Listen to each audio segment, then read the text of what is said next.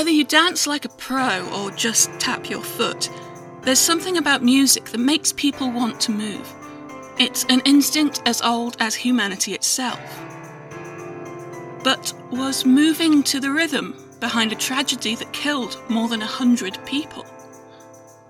I'm Kari Faye, and this is Great Disasters.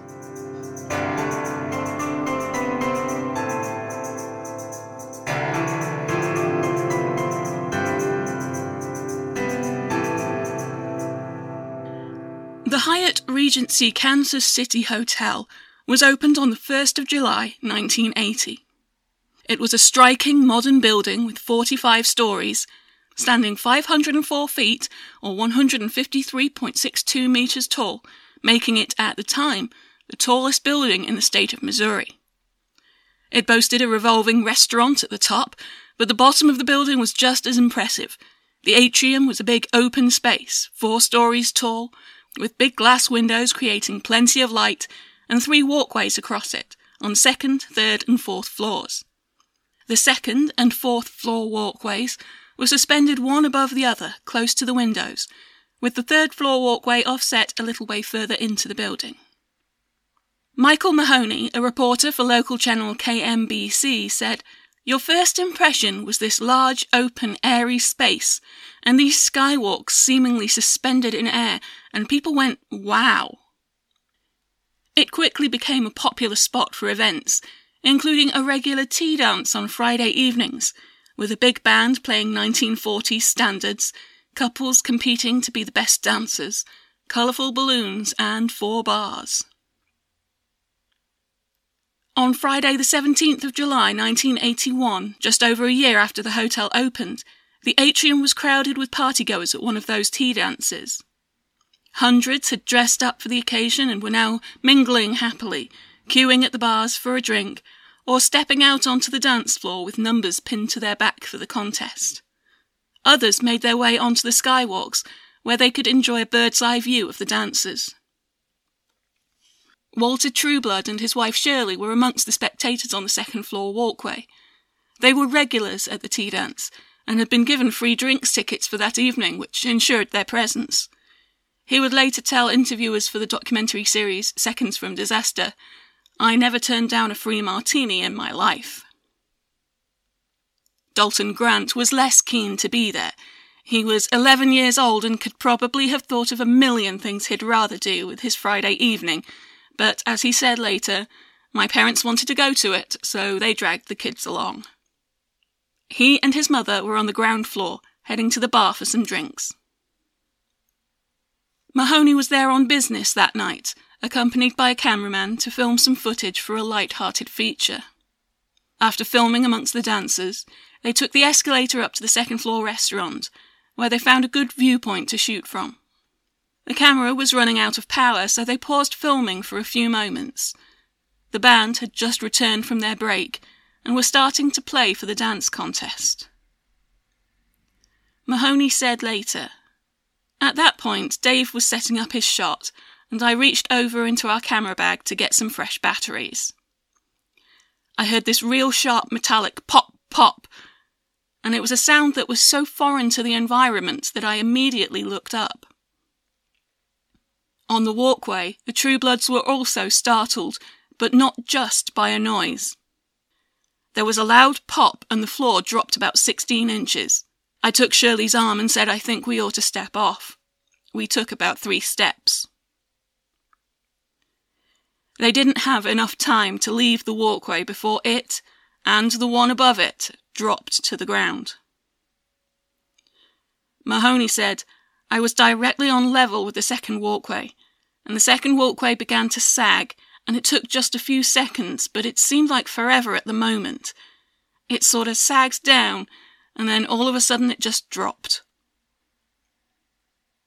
Everyone who had been beneath the walkways was now trapped beneath some 65 tons of steel, concrete, and broken glass. Those who had, like the Truebloods, been on the 2nd floor walkway were sandwiched between it and the 4th floor skywalk. Walter could move just enough to remove his tie, hoping that would make it easier to breathe. He and his wife were able to comfort each other until they were rescued. They couldn't touch, but they could speak to each other. Chuck Hayes was half-trapped, his legs buried beneath debris. He could no longer see his wife, Jane. Chuck later told the documentary series Minute by Minute, "After the crash, there was just an eerie calm. There were no screams, no nothing. It seemed like for an eternity. One by one, you could hear the cries for help." Tom Weir was completely buried. He said, "It was pitch black and it was just excruciating pain. My first thought was that the entire hotel had collapsed. My left leg was up across my chest next to my head. My head was sideways on the floor, and I never hurt so much in my life." Like Chuck, he didn't know where his wife was. Mark Williams had been waiting to be served at the bar and was now twisted into an almost inconceivable position in a space not much bigger than the average suitcase.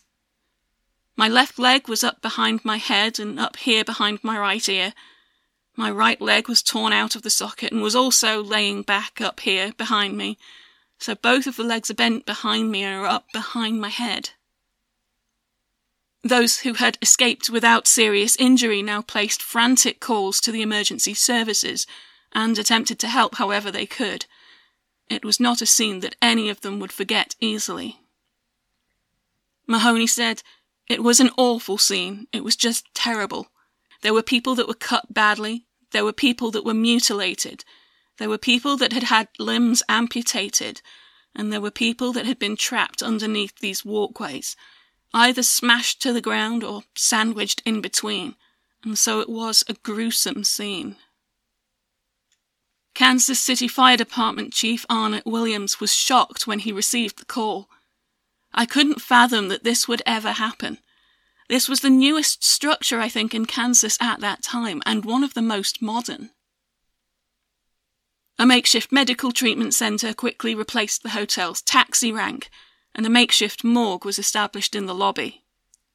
It was immediately evident that there were multiple fatalities, but the full scale of the tragedy wouldn't be known for hours. It was also immediately clear that it would not be an easy rescue by any means. The huge slabs of concrete were so heavy that they would need better equipment to move them. Roy L. Campbell, one of the firefighters on the scene, told an ABC News special report at the time, "I remember crying because I hurt so bad inside, not being able to do more with what I had. The horror struck me as I seen people laying there smashed underneath these tons of steel, and knowing that we probably would not be able to lift it with what equipment we had." The scene was traumatic for everyone who was there. Chuck Hayes remembered looking around him as the water turned from grey to a murky red, which was blood. Joe Galettis, media liaison for the KCFD, recalled, "I could see all these bodies protruding from the edges of the skywalks, and it was a shock. It was a real shock." There would be difficult decisions ahead for the rescuers, not least for Dr. Joe Walecki, an emergency room physician who took charge inside the hotel. "You really have to collect your presence for a moment, take what resources are currently available, and give those to the people that we think have the best chance of survival. And the other people we have to basically say, you need to make your peace with your God because there's nothing I can do right now." Another immediate problem came in the form of gallons of water. Pipes had been broken during the collapse, and a steady flow was filling the atrium. Many of those trapped, including Mark Williams, Tom Weir, and 11-year-old Dalton Grant, felt the water rising around them.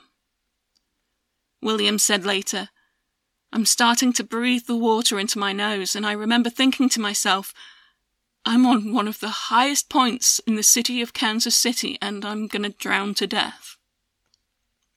Weir struggled to hold his head out of the rising water. He told interviewers later, "What I would do was suck in a mouthful of water and try to raise my head, spit it out, get a breath of air, and then put my head back down again." Fortunately, Fire Chief Williams recognised the danger. The doors of the hotel were holding the water in, allowing it to rise, so they were either opened or smashed open with bulldozers to let the water out. 2 hours after the initial collapse, rescuers were finally close to pulling the True Bloods out. Shirley later recalled, "They had been talking with us, and I told them, I said, 'I feel like I'm about to faint. Would that be bad?' And I remember him saying, 'Oh, lady, please hang on,' he said, 'I'm almost there.'" Others faced a longer wait, and while trapped in the suffocating darkness, despair was all too close. Tom Weir called out for his wife, Regina. I heard her voice say, "Tom Weir," and at that point that was all that mattered. I think that probably was one of the saving graces of willingness on my part to do whatever I could to stay alive, because she was alive. Chuck Hayes was pinned beneath a piece of the 4th floor walkway which had not completely fallen down. It remained balanced precariously against the wall. His wife Jane was buried completely nearby. Although she had been able to respond to his calls for a while, she had passed out from her injuries. I can remember one of the firemen saying, "This thing's going to go and it's going to crush everybody under here. So you say a quiet prayer and you prepare yourself to die." Mark Williams said, "I knew the people around me were dead. I knew instantly. I won't go into how I knew, but I knew." He was, for a while, able to speak to a little girl who was trapped nearby. I asked her her name and how she was doing. She said, "Well, I hurt pretty bad." And I said, "Well, I heard you saying your prayers." I said, "Does that make you feel better?" And she said, "Yeah." And I said, "Would you like me to say some prayers with you?" And she said, "I would like that." She was a very coherent and very sweet, intelligent little girl. I wish I had a chance to meet her. This might perhaps have been 11-year-old Pamela Coffey. She was the youngest person named on the list of the dead. Still, Williams didn't despair. He recalled a different emotion. "I'm getting mad, you know? Why isn't somebody lifting this stuff off me? I'd be organising a group of people to lift this off of me." Above, of course, that is precisely what the rescuers were doing. Construction workers were brought in, armed with jackhammers. They attempted to break the concrete slabs into smaller pieces that could be lifted with the available equipment, or used their equipment to make holes through which survivors could be dragged out. This was, in itself, risky. One of those jackhammer operators, named as Country Bill Allman, told ABC News, "We was jackhammering over their heads, and when we was jackhammering over their heads, they was yelling out that 'I'm down here and you're jackhammering over our heads.'" The large windows of the atrium were smashed so that a crane could be brought in to lift the concrete. From beneath the wreckage, Dalton Grant heard the initial smash of those things hitting the building, and then the glass, I remember, just sounded like rain. The crane was able to lift the precariously balanced piece of walkway where Chuck Hayes was trapped, and he was finally released. When I was pulled out, my hands had constricted around a man's shoe. That shoe had to be pried out of my hands, and in that shoe was a foot and an ankle, and those are things you never ever forget. His wife Jane was also extricated. Her injuries were so severe that she was given last rites before they were both rushed to the hospital. She required urgent surgery because she had suffered total body collapse. Her ribs had been pressed down to her hips, resulting in serious internal injuries, in addition to crushed vertebrae, broken ribs, broken hips, and a broken left leg. She remained in critical care on a day-to-day prognosis for some time. However, in the end, Chuck remained in hospital longer. He had 2 crushed vertebrae, and the lower bones of both legs had been crushed. When he left hospital at the end of November, just in time for Thanksgiving, He was the last of those injured at the Hyatt Regency to do so. Dalton Grant and his mother were finally located when rescuers at last heard his voice. He said later, "I was screaming. I was belting some good ones out. This firefighter heard me screaming. He went down into the rubble as close as he could to talk to me, and he would tell me everything they were doing." When interviewed by ABC News at the time, several of the firefighters were visibly emotional when they spoke about this particular rescue. Michael Trader told reporters, "He was completely enclosed in concrete and steel. There was maybe at most an inch between the steel and the floor on the bottom. I lay down and started talking to him, explaining what was going on, what we were doing, so he wouldn't be scared. Tried to calm him down and ask him his name and how old he was, and he told me he was 11 years old, and it struck me at the time because my own son is 11. Overcome, Trader walked away from the cameras for a moment before returning. It was pretty bad down there. When Dalton and his mother were released, the rescuers burst into spontaneous applause. Roy Campbell said, "We just applauded. I don't understand why, but we applauded. It was so exhilarating that just one life saved. After all the bodies that we'd seen, this is another life that was saved." From hospital, Dalton spoke to reporters. "My foot was caught under the balcony. It was about 3 tons on one foot, and the other foot was being pushed down by the bottom of the balcony, and I couldn't stretch it out because there was a corpse right under it. I was just saying, 'Mom, are we going to die?' And I didn't know what to do, and I thought we were going to die.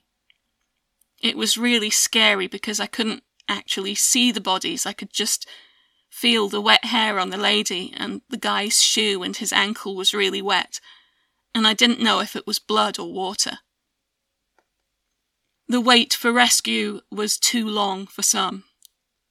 Tom Weir recalled how many of those trapped near him hadn't made it. "They called down and said, 'Is anyone down here?' And a number of us called up, so I said, 'Let's count off.' And I think at the first count there were 11 or 12 people. I think we did it 3 times, and I think there was 11 or 12 the first time, and then maybe 7 the second time." He had been under the rubble for some 8 hours by the time he was released.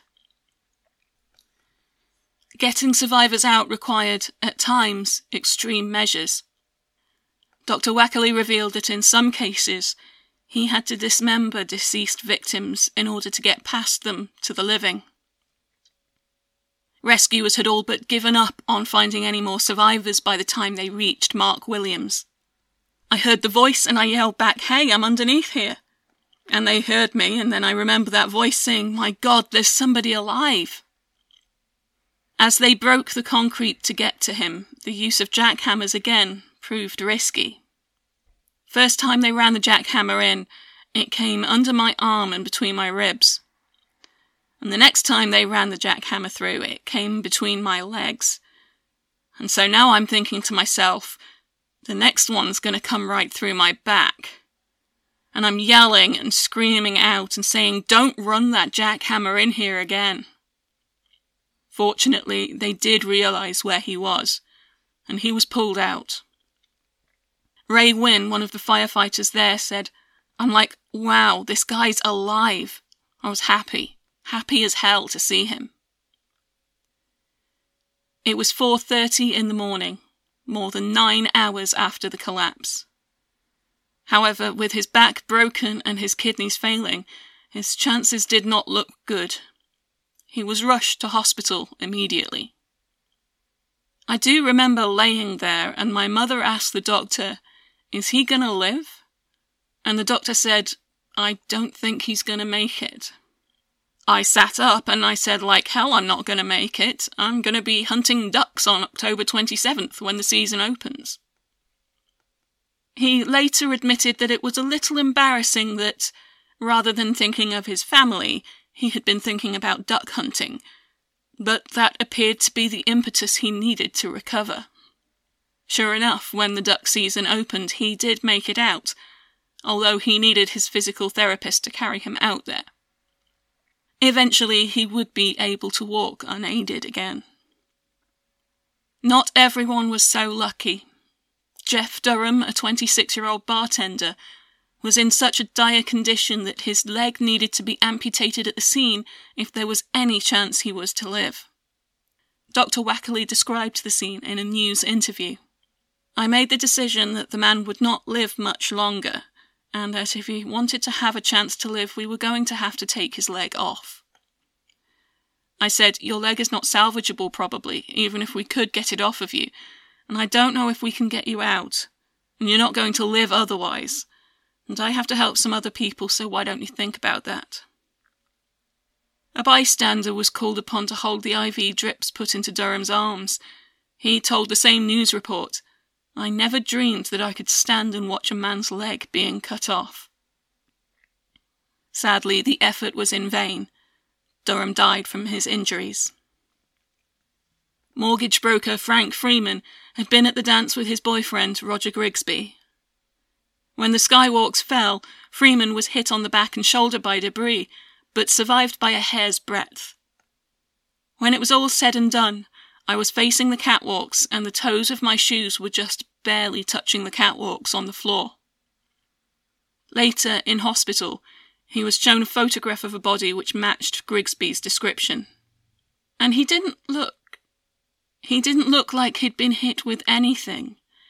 I mean, he had no cuts, there are no bruises. Looks like he was just laying there sleeping, and I said, "What happened?" And he had a broken neck. In total, 114 people were killed in the disaster. More than 200 suffered serious injuries. The question was, why? How had a structure so new, so modern, suffered such a catastrophic failure? Kansas City Mayor Richard Barkley asked the National Bureau of Standards, or NBS, a federal agency, to investigate the collapse. Edward Prang was appointed as the lead investigator. Normally, such an investigation would start with an examination of the scene and the wreckage. However, they were dismayed to find, upon arriving in Kansas City, that all of the wreckage had been removed from the atrium and put into private storage. The hotel's owners apparently wanted their own examinations to be made first. Frang said, "We were shocked to have it removed, and very disappointed." It would take 12 days before a court granted them access to the wreckage. In the meantime, they would have to begin elsewhere. One of the first theories put forward was that the walkways had been overcrowded. An unnamed witness told TV reporters, "They were encouraging people to dance in the walkways. They just said, use the entire lobby as a dance floor," which everybody was doing. Pat Foley, the president of Hyatt Hotels, dismissed this idea. "The catwalks are designed to hold people shoulder to shoulder, as many as you can jam on there." NBS investigators were able to disprove this theory without recourse to the wreckage, because they had the footage taken by Michael Mahoney and his cameraman. Since the skywalks were such an impressive feature of the atrium, they had featured clearly in multiple shots. The investigators could count exactly how many people were on the walkways: 40 on the second floor and 23 on the fourth floor. A fair few, but nothing like the kind of crowd that could be held responsible for a collapse. A second theory, though, related not so much to the number of people on the walkways, but how they were moving. It was, after all, a tea dance. Every structure has a particular frequency at which it vibrates. If it's exposed to an external force at the same frequency, that vibration will increase, and the resulting stress could result in the structure breaking. So, the theory went, if the people on the skywalks were dancing at the particular frequency of the skywalks, they could have effectively wobbled it to pieces. A famous example of this phenomenon is the collapse of the Tacoma Narrows Bridge, sometimes known as Galloping Gertie. It was also the source of early problems with the pedestrian Millennium Bridge in London. By examining the still intact third-floor walkway, the investigators established that the frequency of the walkways was approximately 7.1 Hz. According to the official report, although no reference to actual measurements of dynamic excitation associated with dancing could be found in the literature, a recording of the music being played at the time of the collapse was analysed, and the tempo corresponds to a treading frequency of about 1.1 Hz. Based upon this brief analysis, it does not appear that dancing involving a reasonable number of walkway occupants would give rise to steady-state oscillations that would warrant a more detailed analysis. Although the NBS investigators could rule out these theories, they wouldn't be able to draw any firm conclusions without examining the evidence. In the meantime, though, another investigation was underway. Structural engineer Wayne Lischka had been approached by the Kansas City Star to look into the Hyatt tragedy on their behalf. Unlike the official investigators, the press had been able to see the wreckage before it was removed, albeit from a distance. Lischka, accompanied by a photographer with a telephoto lens, had been among them. The observations and photographs from that day, combined with the building plans held by City Hall, allowed Lischka to reach a startling conclusion. A set of hanger rods attached to the ceiling and extending down to the level of the fourth-floor walkway caught his eye. They had obviously been the supports for the walkway, and since they were intact and the walkway was not, that connection appeared to be the point of failure. However, the building plans showed one set of long hanger rods, extending from the ceiling all the way down to the level of the second-floor walkway, and carrying both the second and fourth-floor walkways. Lischka said later, "I was shocked at that point in time. It literally only took seconds to realise that what was on the plans and what was built in the field were not the same thing." He was also able to work out how those hanger rods were connected.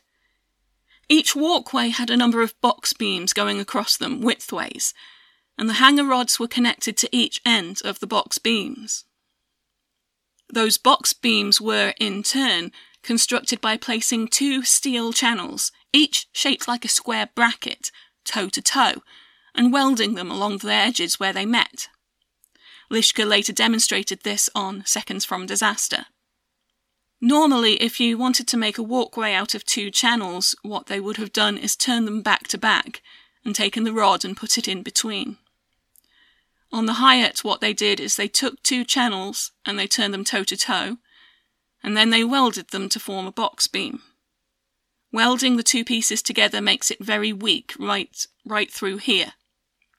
Putting two channels toe to toe is a ludicrous way to do it. It was then, and it is now. This was apparently done because the Hyatt architects wanted box beams for aesthetic reasons. In the original design, each of the box beams would have transferred its load directly to the hanger rods. Each beam, therefore, only needed to carry its share of the load. However, what had actually been built was different, and it would have handled the load differently as well. The hanger rods from the ceiling were attached to the fourth-floor walkway's box beams, running through the beam with a nut and washer on the bottom to hold them in place. Then, offset by 4 inches or 102 millimeters, a second set of hanger rods were attached, extending from the box beams of the fourth-floor walkway to those of the second-floor walkway. Again, a nut and washer at each end held them secure. This meant that the load from the second-floor box beams would be transferred first to the lower set of hanger rods, then to the fourth-floor box beams, and then to the upper set of hanger rods. The fourth-floor box beams were therefore not only carrying their own load, but also the load of the second-floor walkway beneath. On the 21st of July 1981, just 4 days after the tragedy, Lischke's findings were published by the Kansas City Star under the headline, "Critical Design Change is Linked to Collapse of Hyatt's Skywalks." When the NBS investigators eventually got access to the wreckage on July 29th, they reached similar conclusions. Frang said, "Well, just looking at the box beams, you have to shake your head and say, I sure wouldn't do it that way." The investigators located the connection points for the fourth floor walkway, and it was clear to see that the welded points had folded inwards at the bottom. This was where the hanger rods from the ceiling were connected. When the points gave way, the hanger rods, in many cases with the nut and washer still intact on the bottom, pulled straight through and allowed the fourth floor walkway to drop. Since the second floor walkway was attached to the fourth, it obviously fell as well. Unlike Lischke, the NBS investigators were able to run a series of tests on the materials and the designs involved. Their report is very technical and includes page after page of figures and tables, but essentially there are just three important figures. Firstly, the forces that the skywalks were supposed to withstand in order to comply with building regulations. There are two forces involved: the dead load, which is based on the weight of the structure itself, and the live load, which is based on the maximum expected weight of the people using the skywalks, and any furniture set out upon them, etc. In total, for the fourth floor walkway connections, this would be 40.7 kips, a kip being a unit of 1,000 pounds force, or 181 kilonewtons. Then a factor of safety should have been applied, at minimum 1.67, meaning that the skywalk connections should have been designed to withstand 68 kips, or 302 kilonewtons. Secondly, the NBS investigators calculated the actual forces that those connections would have been under on the evening that they collapsed. Using the estimate of 63 people taken from the KMBC video, and an average weight of 159 pounds or 72 kilograms for an average adult, the investigators were able to come to a rough figure for the live load. They could also work out where this load would have been carried based on the positions of the people seen in the video. Particular attention was paid to one connection, designated Location 8UE. Of the 6th fourth floor box beam to hanger rod connections, the connection at Location 8UE was the most heavily loaded. The estimated dead load action at Location 8UE is 18.9 kips, 84 kilonewtons, and the contribution of the upper bound live load at the time of collapse is 2.5 kips, 11 kilonewtons, resulting in a total load of 21.4 kips, 95 kilonewtons. And finally, based on the design, the materials, and the workmanship, the maximum forces that the skywalks could actually have sustained. The average ultimate capacity of the 6 fourth floor walkway connections is estimated to have been 18.6 kips, 83 kilonewtons. They also calculated what forces the original design would have taken. For the continuous hanger rod arrangement, the design load to be transferred to each hanger rod at the 2nd and 4th floor levels would have been approximately 20.3 kips, 90 kilonewtons. A box beam to hanger rod connection designed in accordance with the AISC specification would be expected to provide an ultimate capacity of at least 33.9 kips, 151 kilonewtons. In summary, they noted, the maximum load acting on a 4th floor box beam to hanger rod connection at the time of collapse was 53% of what was required for design under the Kansas City Building Code. Each of the 6th 4th floor box beam to hanger rod connections had a high probability of failure. Each connection was a candidate for initiation of walkway collapse. Failure of any one of the 4th floor box beam to hanger rod connections would have been accompanied by a redistribution or transfer of load to other hangars. With no apparent significant reserve capacity to accommodate this redistribution, progressive failure of the remaining connections was assured. Thus, failure of any one connection would have led to complete collapse of the walkway system. Had the change in hanger rod arrangement not been made, the third floor walkway would have been the most critical of the three. What is most shocking about these results is that they make it clear that it was not really the design change which made the Hyatt Regency's skywalks dangerous. The design change led directly to the forces being too much on that evening. By effectively doubling the forces on the fourth floor walkway's connection, it precipitated the collapse as it happened. But even if it had not been made, the skywalks would still have been at risk. They would not have been able to withstand the forces they were expected to, and could have fallen at some other time.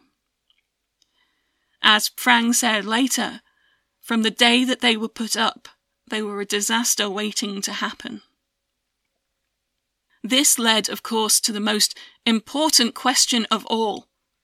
How did such a flawed design make it off the drawing board? That comes down to one of the most common issues you'll find in any large-scale project: communication. The structural engineers in charge of the project were Jack D. Gillam and Associates, also known as GCE. They changed their name in 1983. They created the original design, but did not make any load calculations. They passed contract drawings on to Haven Steel, the fabricators. They, in turn, translated the contract drawings into shop drawings, and it was at this point that the change to the hanger rods was prompted. Haven Steel pointed out that it would be very difficult to construct on site, and there would be difficulties making hanger rods that were 14 metres long to start with. They made new drawings showing the design with 2 sets of hanger rods. It was signed off at Jack D. Gillam and Associates, and then constructed. But Haven Steel had not made any load-bearing calculations, either on the original design or the changed one, and none were made on the new design at Jack D. Gillam and Associates before it was signed off. Later court testimony revealed that it was a case of everybody thinking somebody else had done it, meaning that nobody did it. Paul Spindon, professor of law at Liberty University, was at the time serving in the Missouri Attorney General's office and headed the prosecution of the engineers. In a video for the ASCE later, he said, "Missouri law, we thought, was very clear that when an engineer takes upon an engineering project and places his seal upon that project, he is taking full responsibility for all engineering aspects of that job, unless he is very clear to communicate to others that he's not doing that. And in this case there was no such qualification, there was no reservation by the engineer." There was even another chance for the mistake to be caught. During construction of the hotel, a section of the roof had collapsed. As a result of the investigation into that collapse, Spindon said, Jack Gillam's firm was asked to recheck all the connections. At a later meeting, there was reassurance given to the architect and to the owner that indeed that had occurred, that Greg Luth at Jack Gillam and Associates had gone over the entire building and had looked at the steel-to-steel connections, including the bridges, specifically said including the bridges, the walkways that span the atrium. And we have checked those connections for compliance. And in fact that was not done. It was an untruth, and it was a missed opportunity to realise that no calculation had been done on the bridge connections. They had, in fact, only made spot checks, and simply hadn't included the bridges in this. When asked why, they apparently said they would have done more, but they weren't being paid. In November 1984, GCE and the 2 engineers involved, Jack Gillam and Dan Duncan, were found guilty of gross negligence, misconduct, and unprofessional conduct in the practice of engineering. The firm's certificate of authority was revoked, and both Gillam and Duncan had their licenses to practice engineering in the state of Missouri revoked. Gillam accepted this responsibility. He later admitted that the design flaw was so obvious, any first-year engineering student could figure it out. In the aftermath of the tragedy, the design of the hotel atrium was changed significantly. Spinden said, "Being leery of depending upon structural engineers to be able to suspend bridges by 1 1/4 inch rods, the owner decided that to regain any kind of confidence in the public for his hotel, that he would have to replace those bridges, those suspended bridges, with bridges that rested upon columns. That not only they were big, round columns that went to the floor, but that went through the floor and went all the way down to bedrock. I'm not even certain an earthquake would take out the bridges today." The hotel reopened just 75 days after the tragedy. There were more than 300 civil lawsuits, with the total damages sought adding up to some $3 billion. At least $140 million was awarded to victims and their families, although for some the legal proceedings were drawn out by Hyatt claiming that the awards were excessive. Regulatory changes also followed. Not to the building criteria, since the Hyatt skywalks would have been safe if they had actually been designed and built to those standards, but to clarify exactly where responsibility lay so that such an error could not occur again. The disaster became a case study for engineers and first responders, ensuring that lessons would be learnt not only from what went wrong, but also what went right. In the 39 years that have passed since that deadly evening, there have probably been thousands of travellers passing through that atrium without the slightest clue that they walked over the site of such a tragedy. Of course, it would not be the sort of thing that a hotel would want to remind guests of, and since 2011 it has been part of the Sheraton hotel chain, which was not involved at the time. However, in 2015, a memorial was finally established in Hospital Hill Park, across the street from the hotel. The sculpture is an abstract representation of a couple dancing, evoking the joy that the victims went there for, rather than the tragedy they suffered. The memorial was paid for by donations raised by a dedicated group which included survivors, family members of the victims, and first responders from that evening.